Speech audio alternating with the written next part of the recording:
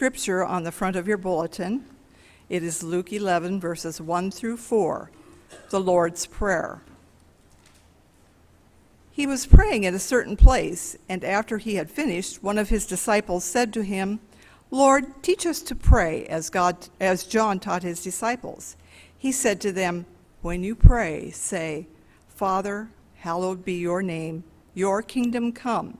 Give us each day our daily bread, and forgive us our sins, for we ourselves forgive everyone indebted to us, and do not bring us to the time of trial.'" This is the word of God for the people of God. Thanks be to God.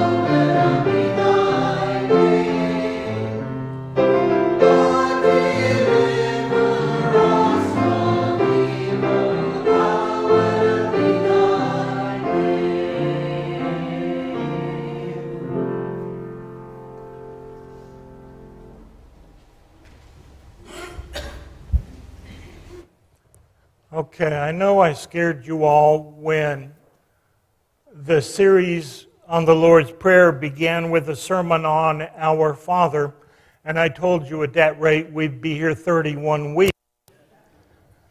Well, to tell you the truth, it's hard to know where to break up this prayer for preaching. Our Father, okay, that...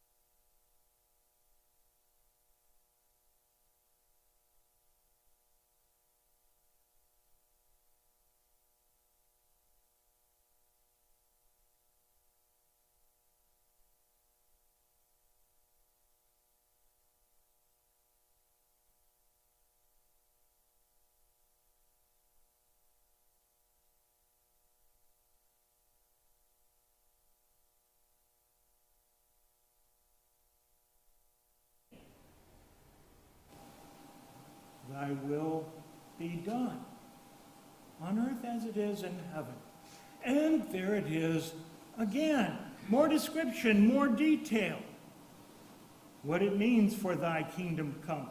How God's name is hallowed. Well, hang on to your seats.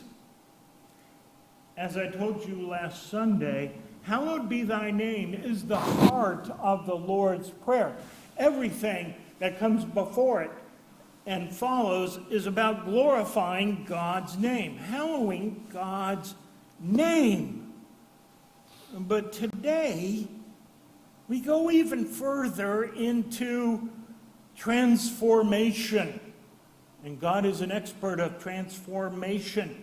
And we are going to see God's expertise in this prayer. It's really a transformation revolution. So let us pray and let us get into God's will. Lord, we thank you for this prayer. We pray that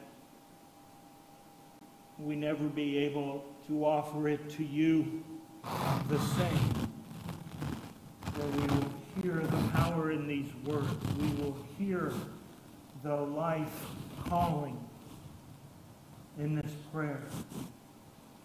We pray we will hear what is required for us to pray this prayer and to build your kingdom. Be with us, Lord Jesus, we pray.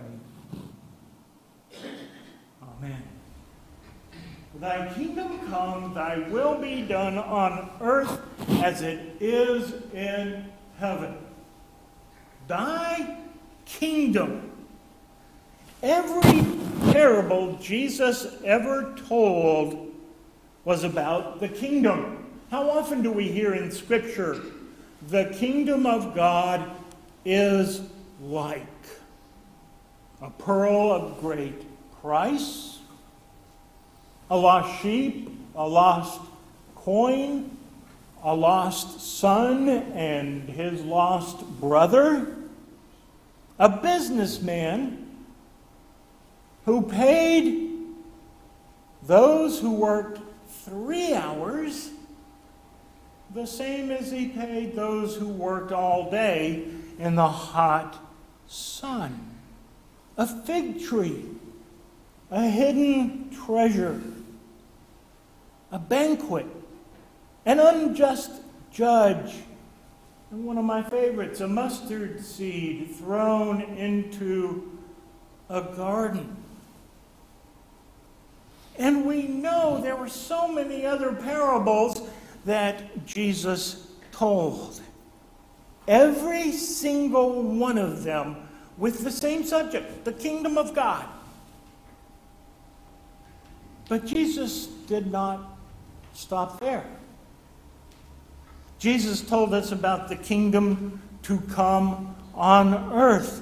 Jesus told us about the heavenly kingdom where all is healed, where all is made right.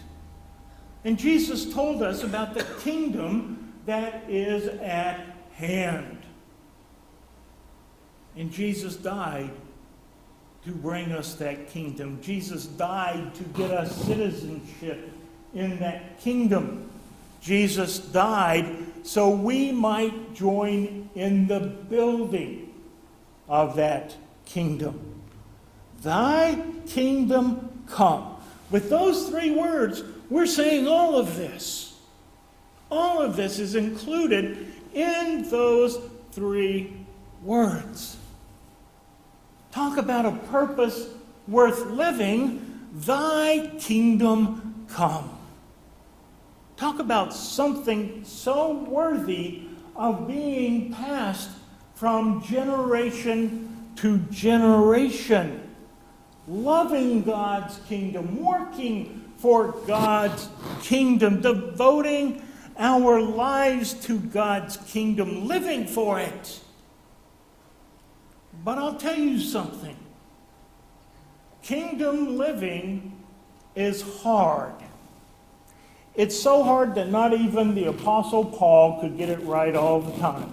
I am so thankful. He, in a moment of brutal but beautiful honesty, he said, why do I keep doing those things I know I shouldn't and not do those things I know I should? Anybody been there besides me? Oh, thank you, Paul, for voicing what's inside me too. But he's still called an apostle of the church, so I have hope. Jesus didn't slap him down and say, you'll never be with me again. Instead, he raised him up to build the church of the Gentiles. There's such hope in that. But it was hard for the Apostle Paul. Kingdom living is hard. Thy will be done on earth as it is in heaven. Thy will be done. That's kingdom living. And this whole prayer is about kingdom living. It is so hard that I am astonished that we can pray this prayer every Sunday all the way through to the great Amen. Thy will be done is a call to duty, a call to action. And even Christians are good at abdicating our responsibility. God puts someone on your heart. You haven't thought about them for a while, and all of a sudden they're there. And you try not to think about them. You don't understand why that person's been put on your heart. But it won't leave you alone, and you say, maybe this is God putting this person on my heart. And so you pray, saying, maybe God wants me to pray. Lord, I give them to you. I wonder how many times God hears that prayer and says, wait a minute, I just put them in your hands. Why are you giving them back to me? I thought you were a soldier in my army. I thought I was your commander giving you your orders. Here's the person. Now what are you going to do? But instead we abdicate our responsibility and we say, Lord, I'm going to pray, and now I give this person back to you. And God's looking at us like, what? That's not how things work. Yes, pray for them. So now you've got to figure out, what am I supposed to do with this person's name? And it's obvious. You're supposed to take that person's name who's been put on your heart and take it to the pastor so he can go and figure out what he or she is doing in life. So he can visit that person. You know, that happens a lot. And you know, some of you know exactly what I tell you. Your heart, your mission. If God puts someone on your heart, it's not so you can bring it to me. Avoid the middleman. In this case, man. Your heart, your mission. And it's time to go out there on that mission and find out what's going on with that person. Don't abdicate your responsibility. God's army with you in it. This prayer is so hard. Think about it. We cannot pray our if we cannot acknowledge that those who don't look like us or act like us are our brothers and sisters. We cannot pray our if our faith has no room for the needs of others. We cannot pray our unless our enemies are in our hearts, loved by God, so loved by us as God demands. God's will. Love your enemies. If we can't do that, we can't get past the word our. And that's just one word into the prayer. We cannot pray Father if we don't live that relationship every day. And how can we pray who art in heaven if all of our interests and pursuits are in earthly things? Do you see how extraordinarily difficult it is to pray the Lord's Prayer? Hallowing God's name means in every word, action, and thought. Thy kingdom come means playing by God's rules all the time.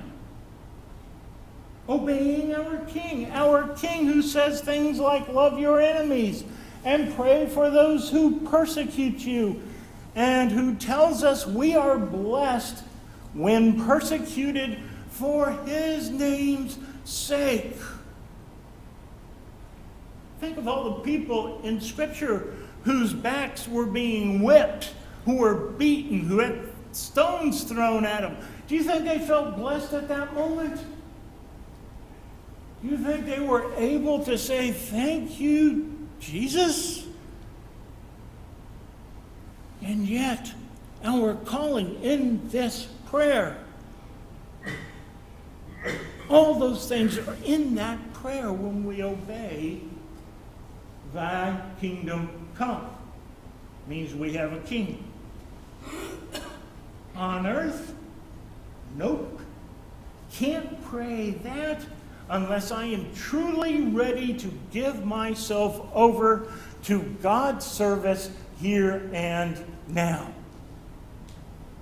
Trusting God to provide all our needs.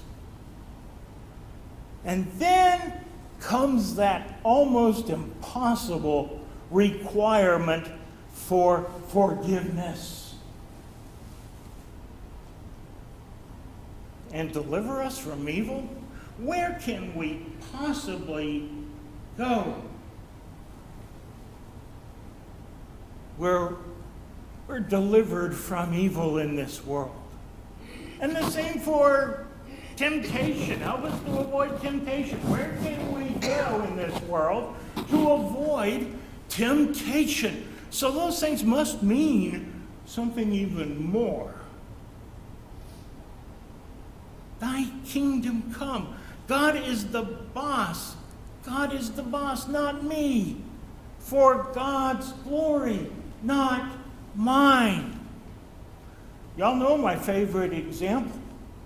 When the steering wheel is in front of you and that joker pulls out right in front of you, "Thy will be done." Pray that at that time and see how easy it is. God is urging you to tithe, or sing in the choir, or play bells. "Thy will be done." Or serve on a committee. Thank you for not groaning. Or become a lay servant, minister.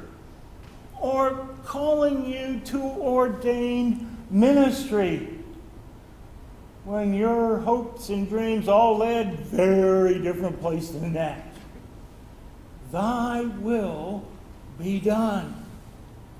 Or work for justice, or to give time to a homeless shelter, or tugging at you to become a foster family. "Thy will be done." How many missionaries have lost their lives because they so believed, "Thy will be done"? And how many missionaries founded their lives because they so believed, "Thy will be done"? What a challenging prayer this is. And oh, what miracles happen when we get consumed with God's kingdom. We should pray this prayer, even just this small section of this prayer, with fear and trembling. Why? In God's will, Moses got in Pharaoh's face. "Thy will be done." David fought Goliath without any armor. "Thy will be done." Jesus died on a cross because "Thy will be done." Extraordinarily difficult, but with extraordinary blessings. I am most likely married to Sissy because she said, "Him, do I have to? Thy will be done."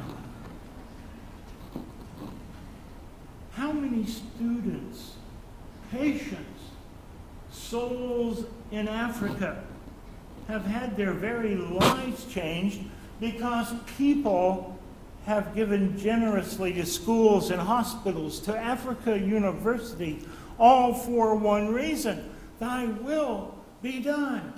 An entire continent is being transformed because there are people there walking literally thousands of miles to get there. Because I heard those words, thy will be done. I was baptized. I have been blessed by the ministry of the church from my very first breath of life, because my parents lived those words, thy will be done. When crisis looms large, when evil is powerfully at work, when uncertainty about tomorrow threatens to overwhelm, we walk with confidence because thy will be done. We have a king, perfect in righteousness and love. And even though the seas roar and the mountains tremble, we shall not be moved except by God's will. Praise God, thy will be done. And God shines through when those words become our way of life. Thy will be done. Amen.